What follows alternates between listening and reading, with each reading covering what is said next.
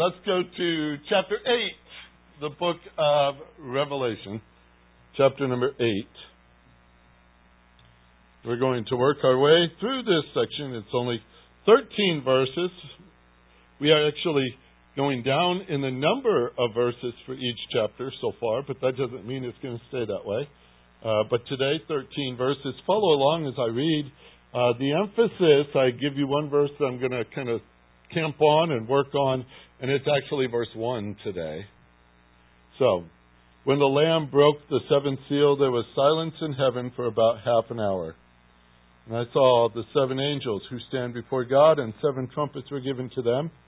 Another angel came and stood at the altar, holding a golden censer, and much incense was given to him, so that he might add it to the prayers of all the saints on the golden altar which was before the throne.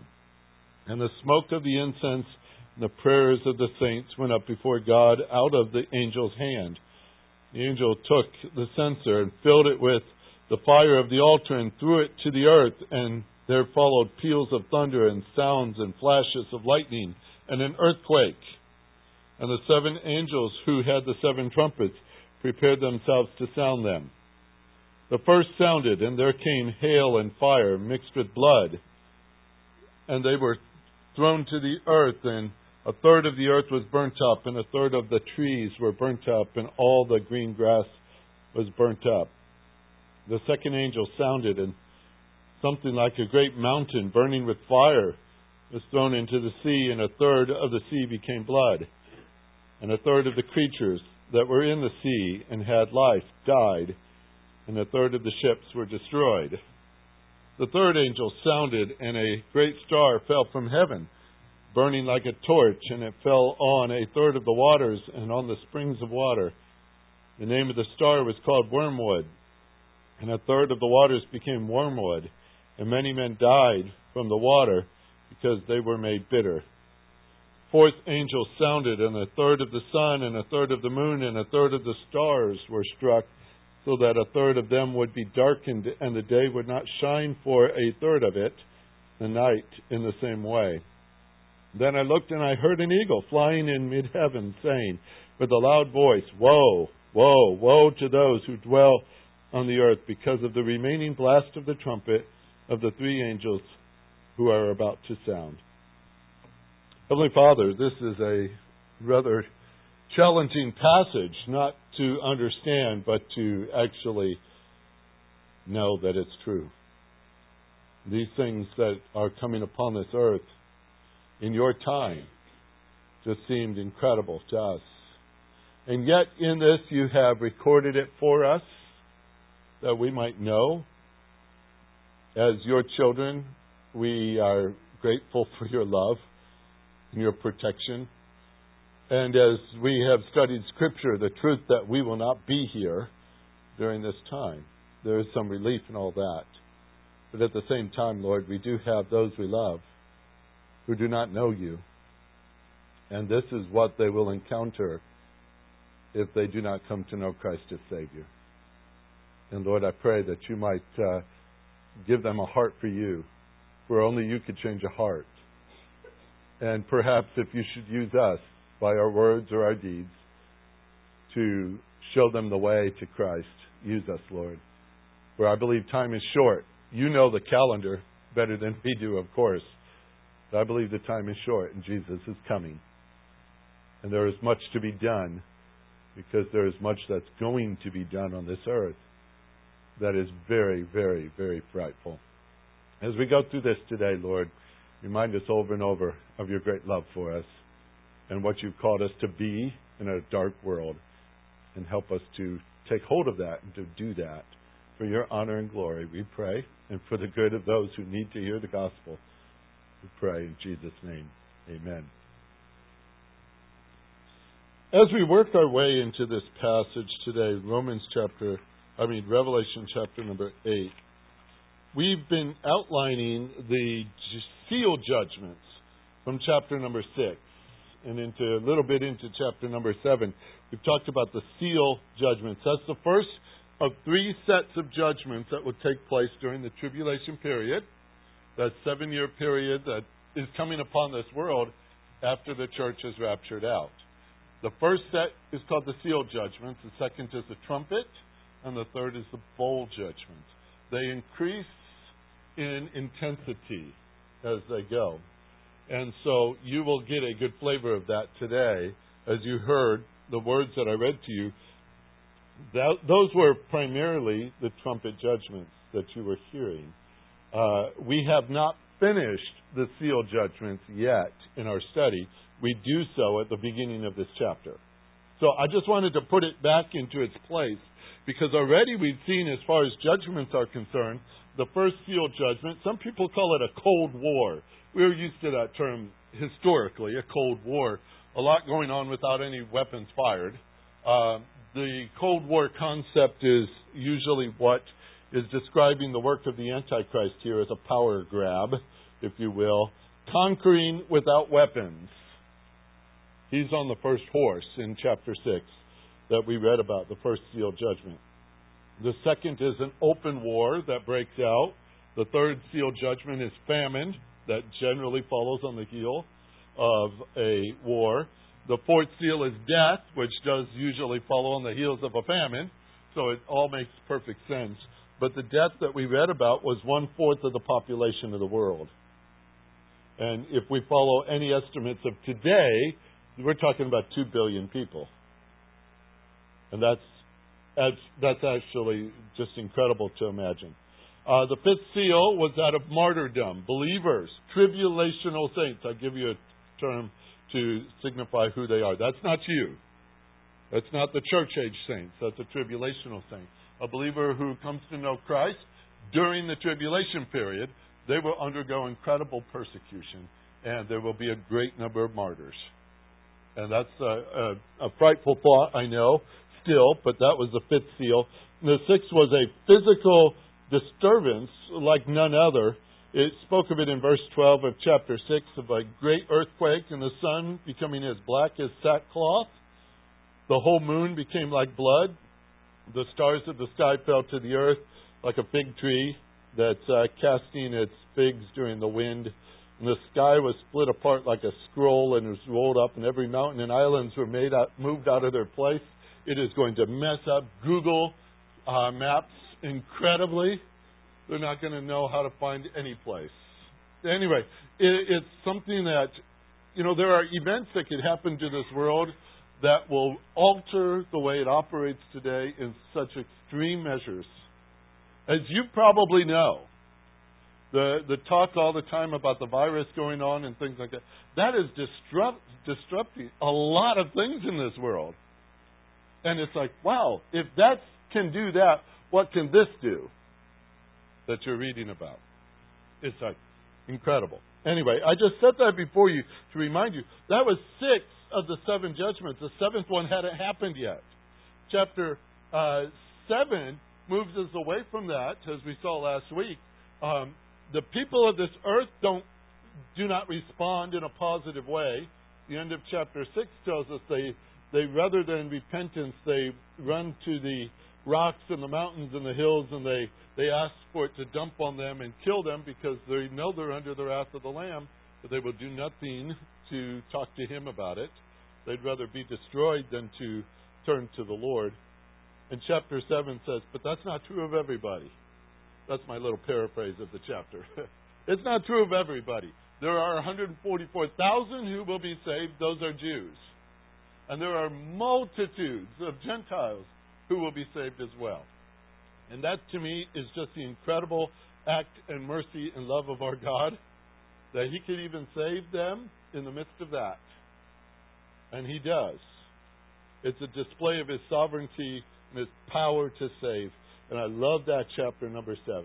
It's a refreshing thing, folks, to have gone through chapter 7. And if you need refreshment, we should go back over it again this week, because it felt good to talk about what the Lord was doing to bring people to Himself. And that was good. But chapter 8 takes you away from that again, because now the 7th seal is opened. Jesus, if you picture this from earlier in the book, He's about to break that 7th seal. He's about to open it. And they said there were 7 seals in it. So most are saying, well, this is it. This is it. These judgments so far have been unprecedented. Nothing like this has ever happened before. They're incredibly severe. They're affecting the whole world. And what is next? Seventh seal is about to break. A great, unusual event happens in chapter 8, verse 1.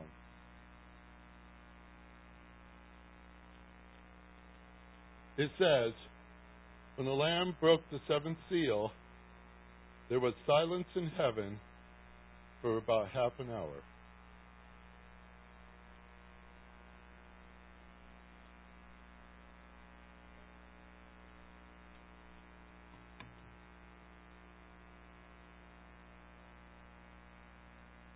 Does it bug you? It's only been 15 seconds. People don't like awkward silence. I have a pastor friend. He's not technically a pastor, but he's filled in, pastored, preaching for us and such up in Indiana.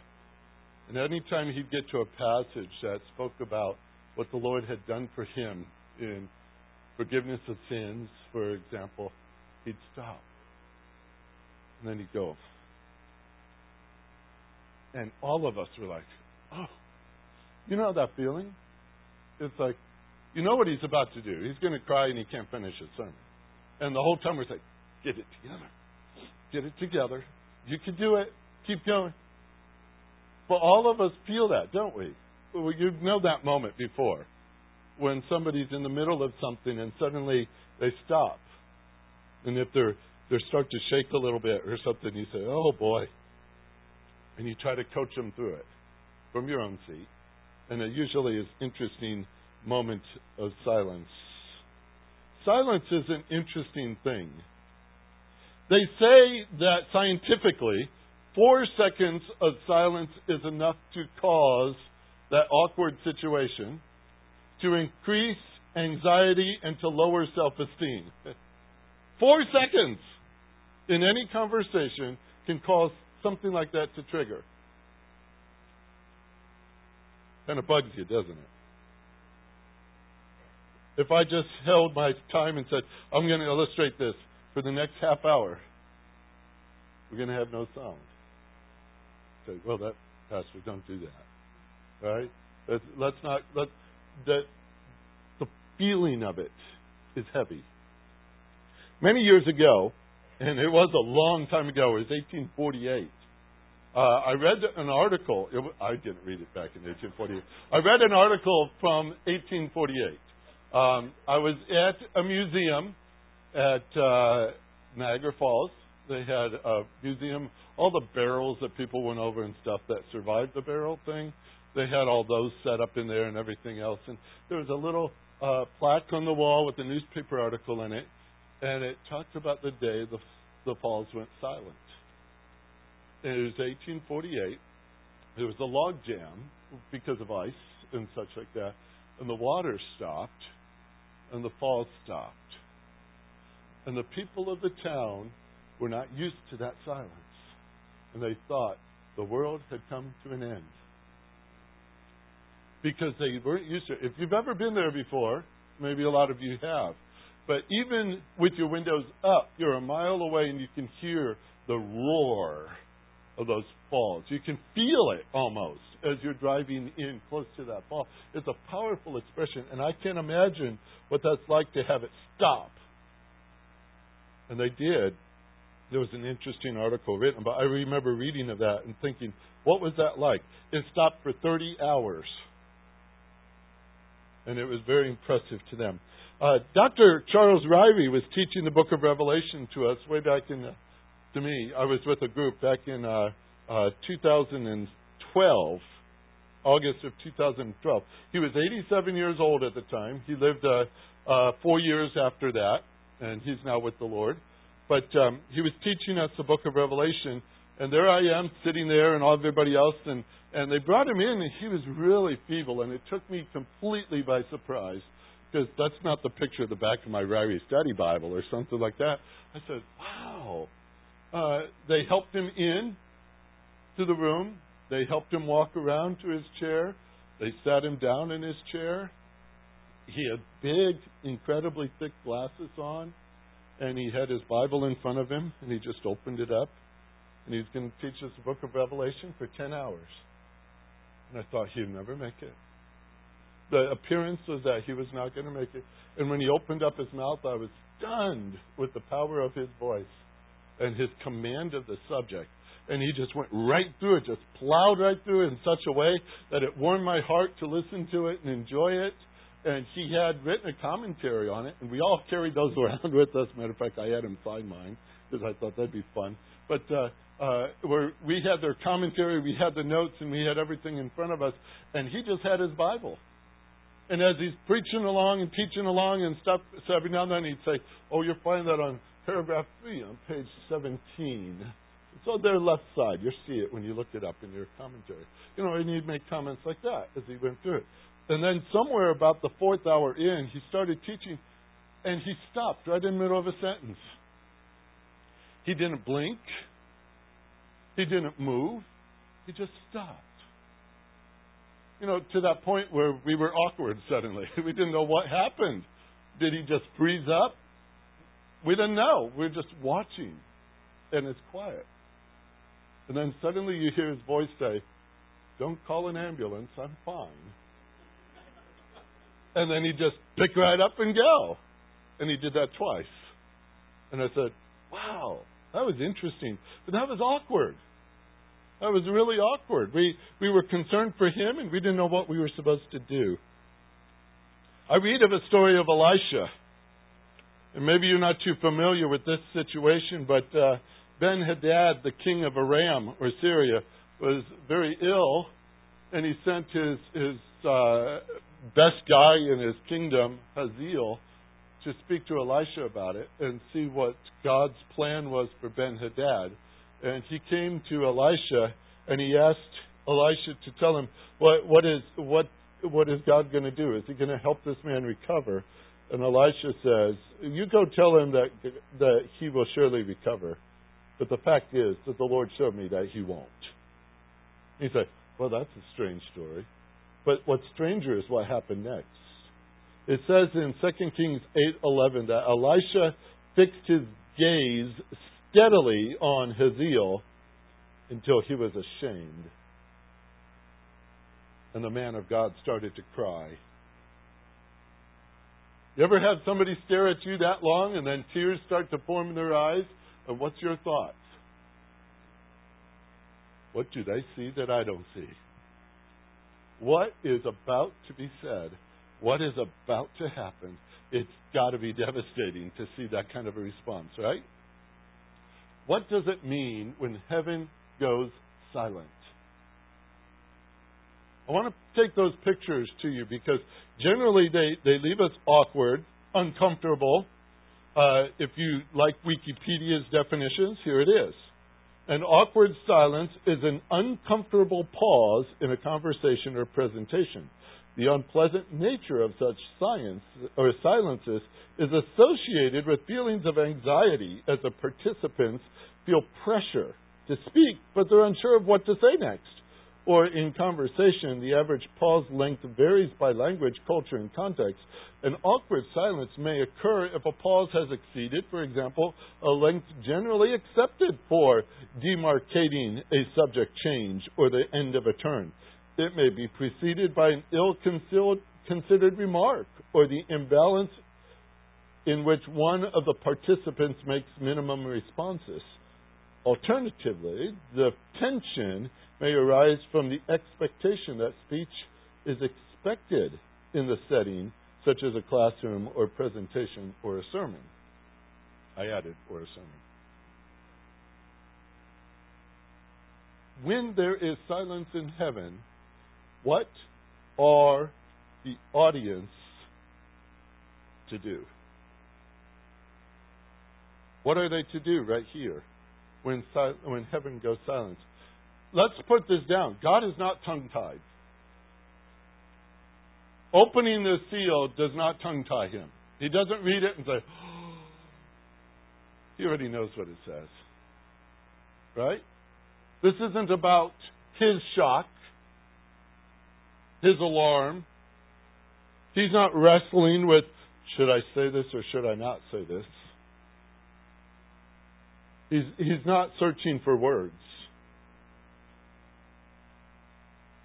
But there is a job that is given up in heaven right now to those who are called to praise Him. They are acting in this verse contrary to what they were made for. In Isaiah chapter 6, there's an incredible display given there about the Lord in His holy temple. Isaiah says, in the year King Uzziah died, I saw the Lord. And he starts to describe the glory of the Lord in His temple. And as he's talking about that in verse 3, he says, there's these cherubim there. They have 6 wings. With 2 they fly, 2 they cover their head, 2 they cover their feet. And it says, and they call to one another, and they yell, Holy, holy, holy is the Lord of hosts. The whole earth is full of His glory. Now the Hebrew in that sentence structure suggests that it's continuous and an unbroken song. It is their job constantly to say that. And I would suggest that if they were created before this world, which is true, they have not stopped that song since they were created. Think of that for a minute. There's another group that we read about here in Revelation, chapter number 4, verse 8. They were called the 4 living creatures, and they're kind of unusual beings. They are angelic in nature. By the way, they have 6 wings too. So I believe they're angelic in nature. They have eyes all around and within, and they're not easy to describe. They're not even easy to draw, but they're there nonetheless. And it says in chapter 4, verse 8, that these creatures, day and night, do not cease to say, Holy, holy, holy is the Lord God, the Almighty, who was and who is to come. Now you've got 2 different groups going on constantly, never stopping, giving praise to the Lord, and 2 different kind of praises. I don't know that we can read into this and think that they take turns. I think they do it all simultaneously. In other words, heaven's going to be a little loud. Add to it 24 elders from chapter 4, 9 through 11. The living creatures, as they give glory to God, they give glory and honor and thanks to Him who sits on the throne, to Him who lives forever and ever.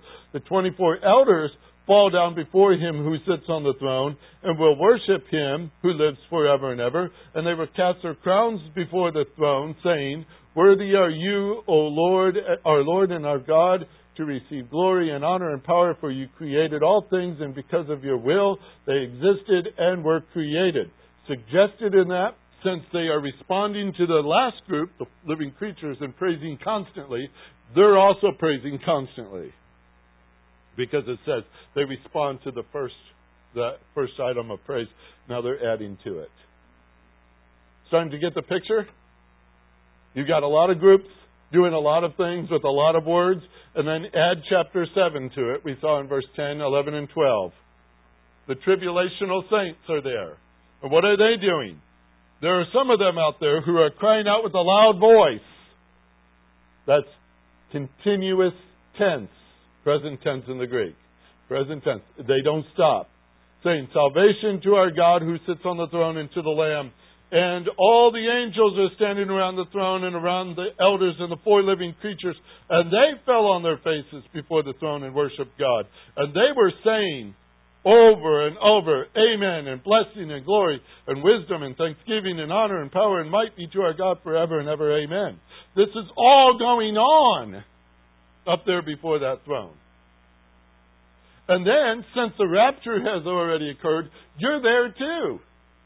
And what do you think you're doing? You're praising Him. And I don't think we're going to stop. We're going to be giving Him glory too. We're going to be adding our voices to a never-ending praise service.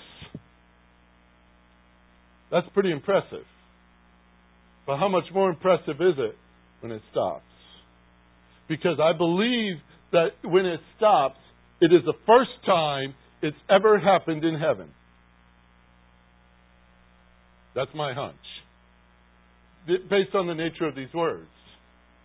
This is the first time it's ever happened. What a stunning silence this is. What a stunning silence. You know, it's not uncommon that God will call down to the earth and tell, unbeliever, be silent before me. Not uncommon. You read it in Habakkuk 2:20. You read it in Zechariah 2 verse 13. The world is told to be silent before the Lord because He's great and He's awesome, right? And they're sinful. But this silence we're looking at here, these folks have a job, a continual duty, and a desire to praise the Lord with ceaseless expression of His holiness and His greatness, and this is a very awkward type of silence. I would suggest that it's anticipating something far more destructive than what has ever been seen. That's where they're standing there. What is on that last seal? What is it that everyone stops in anticipation? You've been there before in some different ways, smaller ways. A letter comes in from somebody, you've been anticipating it, somebody else is opening it and reading it. And what do you want to know? What's in that letter? Tell me quick, right? Read it out loud. We want to know. Somebody's on the phone and you don't hear them. But you hear somebody on your side of the phone say, oh! And then guess what? You want to know. It's when something opens up and we don't know what it is. We want to know. Everyone is silent. I think it's an interesting picture. Job tells us when God created the world, the sun and the moon and the stars and the earth and the vegetation and animals and men, it says that the angels were singing for joy when they saw His awesome display of power and His creativity. And now when God is about to pour out on this earth He created, a judgment that it's never known or conceived, silence is triggered. I'm emphasizing that for a reason. I'm emphasizing it. Did God put up His hand and tell them be quiet? It's not in the text. That would only be wild guess if God said quiet.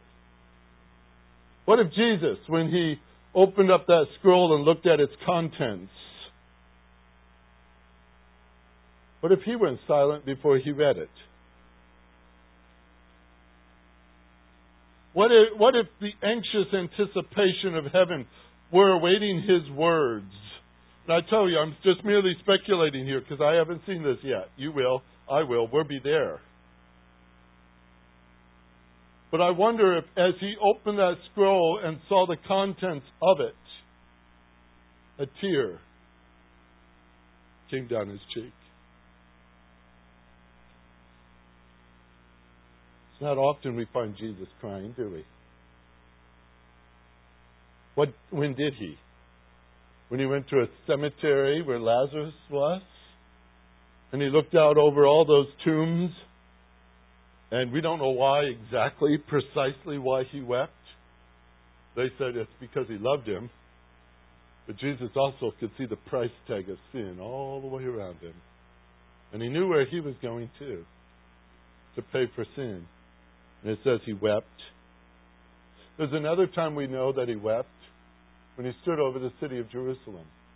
And He looked out upon that city of those He wanted so desperately to pull to Himself and shelter them like a hen gathers her chicks, but they would not. They had rejected Him, and they planned to reject Him entirely at a cross. And that was just days before, and He wept. I do not know, folks. Honestly, I do not know if when Jesus broke that seventh seal and that silence was taking place, if we see tears in his eyes. I do not know that. Because these are things that speak of his wrath. Things that he's going to dump out on this world. And the Word says that he's not willing that any should perish, but that all should come to repentance. I do not think it gives him joy to punish, but he will do it. He's never short on joy, by the way. Because if you take compassion and you take condemnation and you think, well, they can't function simultaneously. Oh, yes, they can in our Lord. And that's the amazing thing about him. He never has one attribute functioning at the expense of another. Never. And so I wonder if it's possible for him to be exceedingly angry and about to pour out wrath and exceedingly compassionate and weeping for those he's about to destroy. I don't know. We'll find out. But something triggered that silence. Something triggered it to such an extent that even Dr. Ryrie called it a theatrical pause. We use pauses all the time. 9/11 memorial services have 6 moments of silence. Some of you know the Oklahoma City bombing caused for 168 seconds of silence. 1 second for every person who lost their life in that bombing. What's a half hour? What's a half hour? Some people say that this silence reflects the catastrophe that's about to fall on those who refuse to repent. The rest of the inhabitants of the earth are about to undergo this. I want you to mark something into your thinking. Because you're reading this, and I'm reading this, and we're saying, okay, this is terrible. If you were a tribulational saint, it never says in this passage that you are exempt from what's about to happen. You're on an earth that's being destroyed. You say, well, Lord, can't you separate them out? Well, he could, but it never says that he does. Never says that he does. If you're living in this day as a believer and suddenly things are going bad on this planet, you're there too. That's terrible to think of. But it's quite a picture. It's an awesomeness of judgment here. Look through the list here. I'll just scan through the list with you. Matter of fact, this is so terrible that only 4 of the 7 are able to fit into this chapter. The other 3 are reserved for another chapter because there's just too much horror to these pictures.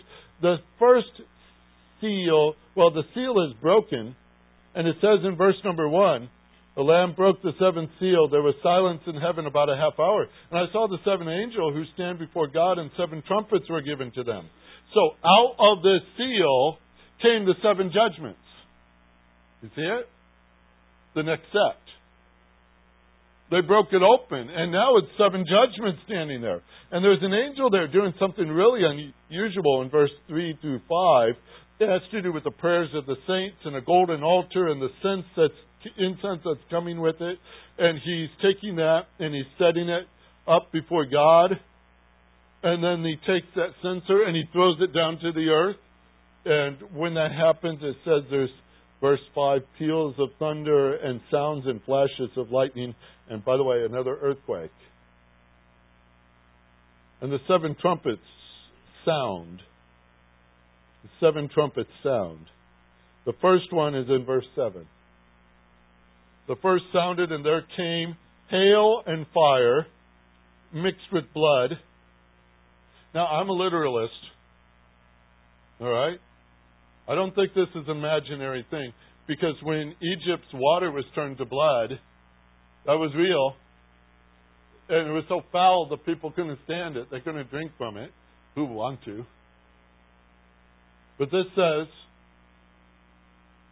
hail and fire mixed with blood. That's quite a combination, isn't it? They were thrown to the earth. Watch. And a third of the earth was burned up. Picture that. A third of the trees are burnt up. What does that do to our ecology?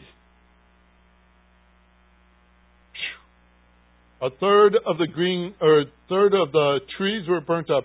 All the green grass is burnt up. A third of the earth is burnt. A third of the trees are burnt. All the green grass is gone.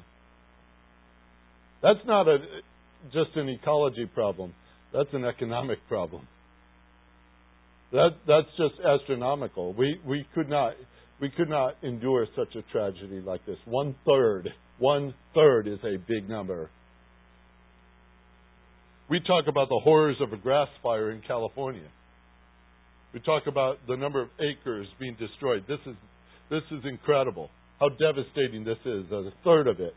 Is it real? Yes, it's real. And it will happen.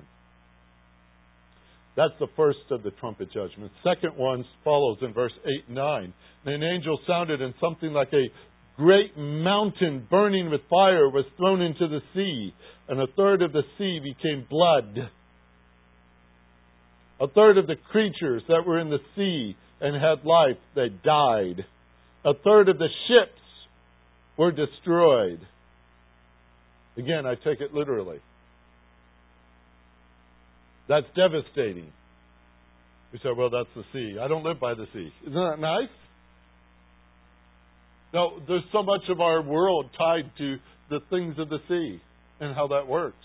And here we have the sea is practically devastated as well. 1/3 of it is destroyed, and commerce with it. 1/3 of the ships are destroyed. Verse number 10 and 11. A third angel sounded, and a great star fell from heaven, burning like a torch, and it fell on a third of the rivers and on the springs of waters. What is that? That, folks, is your fresh water supply. That which you can drink. The name of the star is called wormwood. That's about bitterness. A third of the waters became wormwood, and many men died from the waters because they were made bitter. A third of the water supply of this world is destroyed. Is that a problem? Oh, yes. Fourth trumpet judgment, verse 12 and 13. The fourth angel sounded, and a third of the sun, a third of the moon, a third of the stars were struck, so that a third of them would be darkened, and the day would not shine for a third of it. If the earth, let's say a simple number, we have daylight for 12 hours. Let's just use that number. Half a day. 12 hours of daylight. Take a third of that out. You now have 8 hours of sunlight. You have 4 hours of darkness. By the way, in the nighttime, those 4 hours are also taken out of the stars and the moon that shine during the night. Darkness. 8 hours a day of nothing but darkness. Nothing but darkness. Unexplicable darkness. A third of the day. You say, well, that I don't know how that affects me. How does that affect your vegetation that's left? Do they not need the sun? A certain number of hours a day? People say, well, why can't we do daylight saving time and fix all that? Let's adjust the calendars. Let's make adjustments all over the place, folks. If you're living in that day, what happened to your solar energy? There's a problem. The natural cycle of light and darkness that really does have something to do with your emotional health. You start robbing yourself of that, and you've got problems. We've got all kinds of terrible things if you can sit down and think through all the effects of such things like this. These are all thirds hitting on the planet. Thirds in judgment. And this eagle is flying around the mid-heavens, and it's saying with a loud voice, woe, woe, woe to those who dwell on the earth because of the remaining blast of the trumpet of the three angels they're about to sound. I do not read you these things today, and I don't think it's in Scripture written this way to scare you to death. These things are awesome. So much so that the heavens go silent when they appear on the scene. Yet we believe in the rapture of the church. Now, I'm not just going to say something like, boy, am I glad we're not going to be here. That's really a good thought. And I don't mind that. I actually heard somebody say, we believe in the rapture because we don't want to go through the tribulation. I said, yeah? That's true, I don't. I don't know anybody in their right mind who wants to go through the tribulation. After reading this, do you want that? I don't think so. We can say, well, what a relief that we'll be up in heaven during these judgments. But we're going to be standing there with our mouth shut too when this happens. The Scripture says that when we see Him, we shall be like Him. We will fully know Him.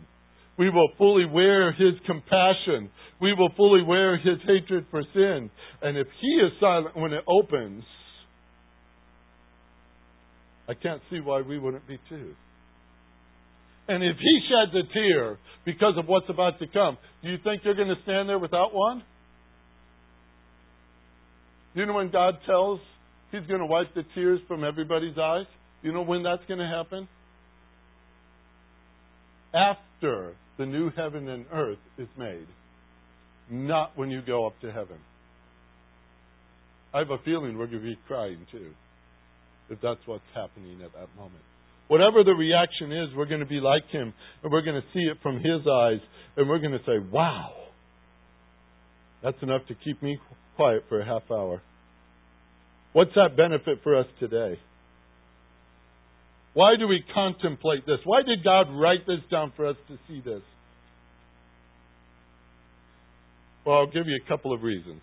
Number one, it's because He wants His children to know what He's doing. He's written it out, black and white, and we believe His Word, don't we? We take it for the fact it's true, don't we? I think so. That's one of my presuppositions concerning God's Word. It's God's Word. It is true. It never contradicts itself. Those are my three. And I read this and I say it's true. God wrote it down. It's going to happen. I don't doubt that one bit. And I read these things and it brings into my thought immediately, well, what about those who go through it? And folks, if the rapture occurred today, how many people do you know that will still be here tomorrow? Because they do not know the Lord. And guess what they're going to go through? You just read it. You just read it. If that doesn't prick compassion in your heart, I don't know what can. If that doesn't make you concerned about your lost brother or sister or mother or father or your uncles or aunts or cousins or neighbors or somebody, I don't know what's wrong with a heart that does not see this and say, Lord, please save them. Save them. Reach their hearts. We don't want anybody to see this. For those who do not know, the Lord will. And here's another thing it does for us in 2 Peter chapter number 3. I'll read this little passage to you.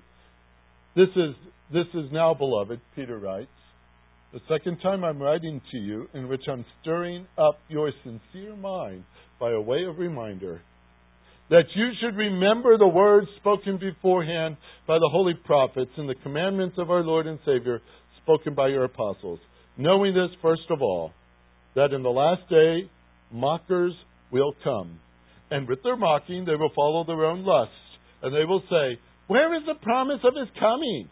For ever since the Father fell asleep. I'm giving it that nasal sound on purpose, all right? What they're saying is they're mocking the Lord. They say, that stuff's not true.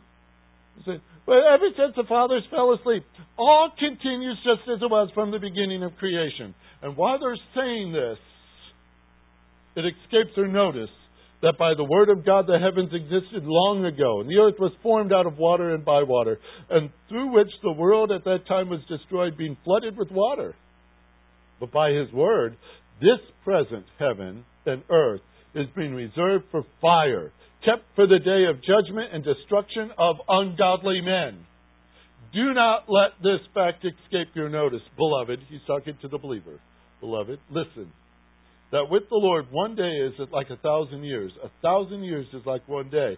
And the Lord is not slow about His promise, as some people count slowness, but He is patient towards you, He's not wishing that any should perish, but that all should come to repentance.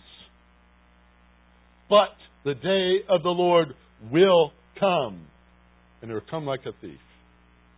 Peter says, that's when the heavens will pass away with a roar. The elements will be destroyed with intense heat. The earth and all its works will be burnt up. And since all these things are to be destroyed in this way, what sort of people ought you to be in holy conduct and godliness? We know these things. They're not for us. But what's it mean to us today? What's it mean to us in holy conduct and godliness? That we're looking and hastening the coming of the day of God, because of which the heavens will be destroyed by burning, the elements will melt with intense heat. But according to His promise, we are looking for the new heavens and the new earth in which righteousness dwells. I've got to stop, but let me sum it up in a simple phrase. Peter tells you to do this. This concerns your holy conduct and your godliness. That's why it's written. It's to affect your behavior. It reflects your desire as well to see God's will fulfilled. Even the pouring out of His wrath on the ungodly. Do you want God's will fulfilled? That should trigger in your heart when you read these things. And it anticipates our trust and expectation that the Lord will keep His promise. That's why we read this. Because someday you and I are going to be residents of a new heaven and a new earth. And all it's going to know is righteousness. What a great place that's going to be. That's what God has promised. Do you believe it? Those who read these passages then, or those who see these things, I need to live according to my calling. I need to live in anticipation of God's will being done. I need to live with that trust in His promise. Because all of those things are not what this world's about. It is what the believer's about. Those are not characteristics of the world we live in. But they should be the characteristics of those who know Christ and live on this earth right now. Live right now. Scripture says we're to be pure as He is pure. Every single day we're inching toward this, aren't we? Every single day. We're closer than we were last week. We could say that simply, and we know it's true. What sort of people ought we to be in light of all these things? I'll give you chapter 9 as your homework. How's that? I took a little extra time. I don't take your mind. You could take it off something else. But thank you, Father, for your word. Thank you for your word. It reminds us again of how great you are, how awesome you are, how loving you are, how kind you are, how compassionate you are, how desirous you are that people should know you. We are privileged to know you. What a joy that is. What a comfort that is. What a help that is for us as we read a passage like this.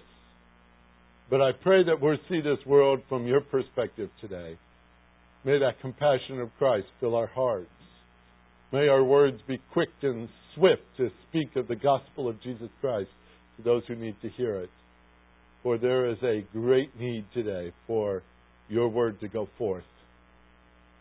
The world is going to mock it. But there are many who need to hear it. May we be good ambassadors for you. We pray in Jesus' name. Amen.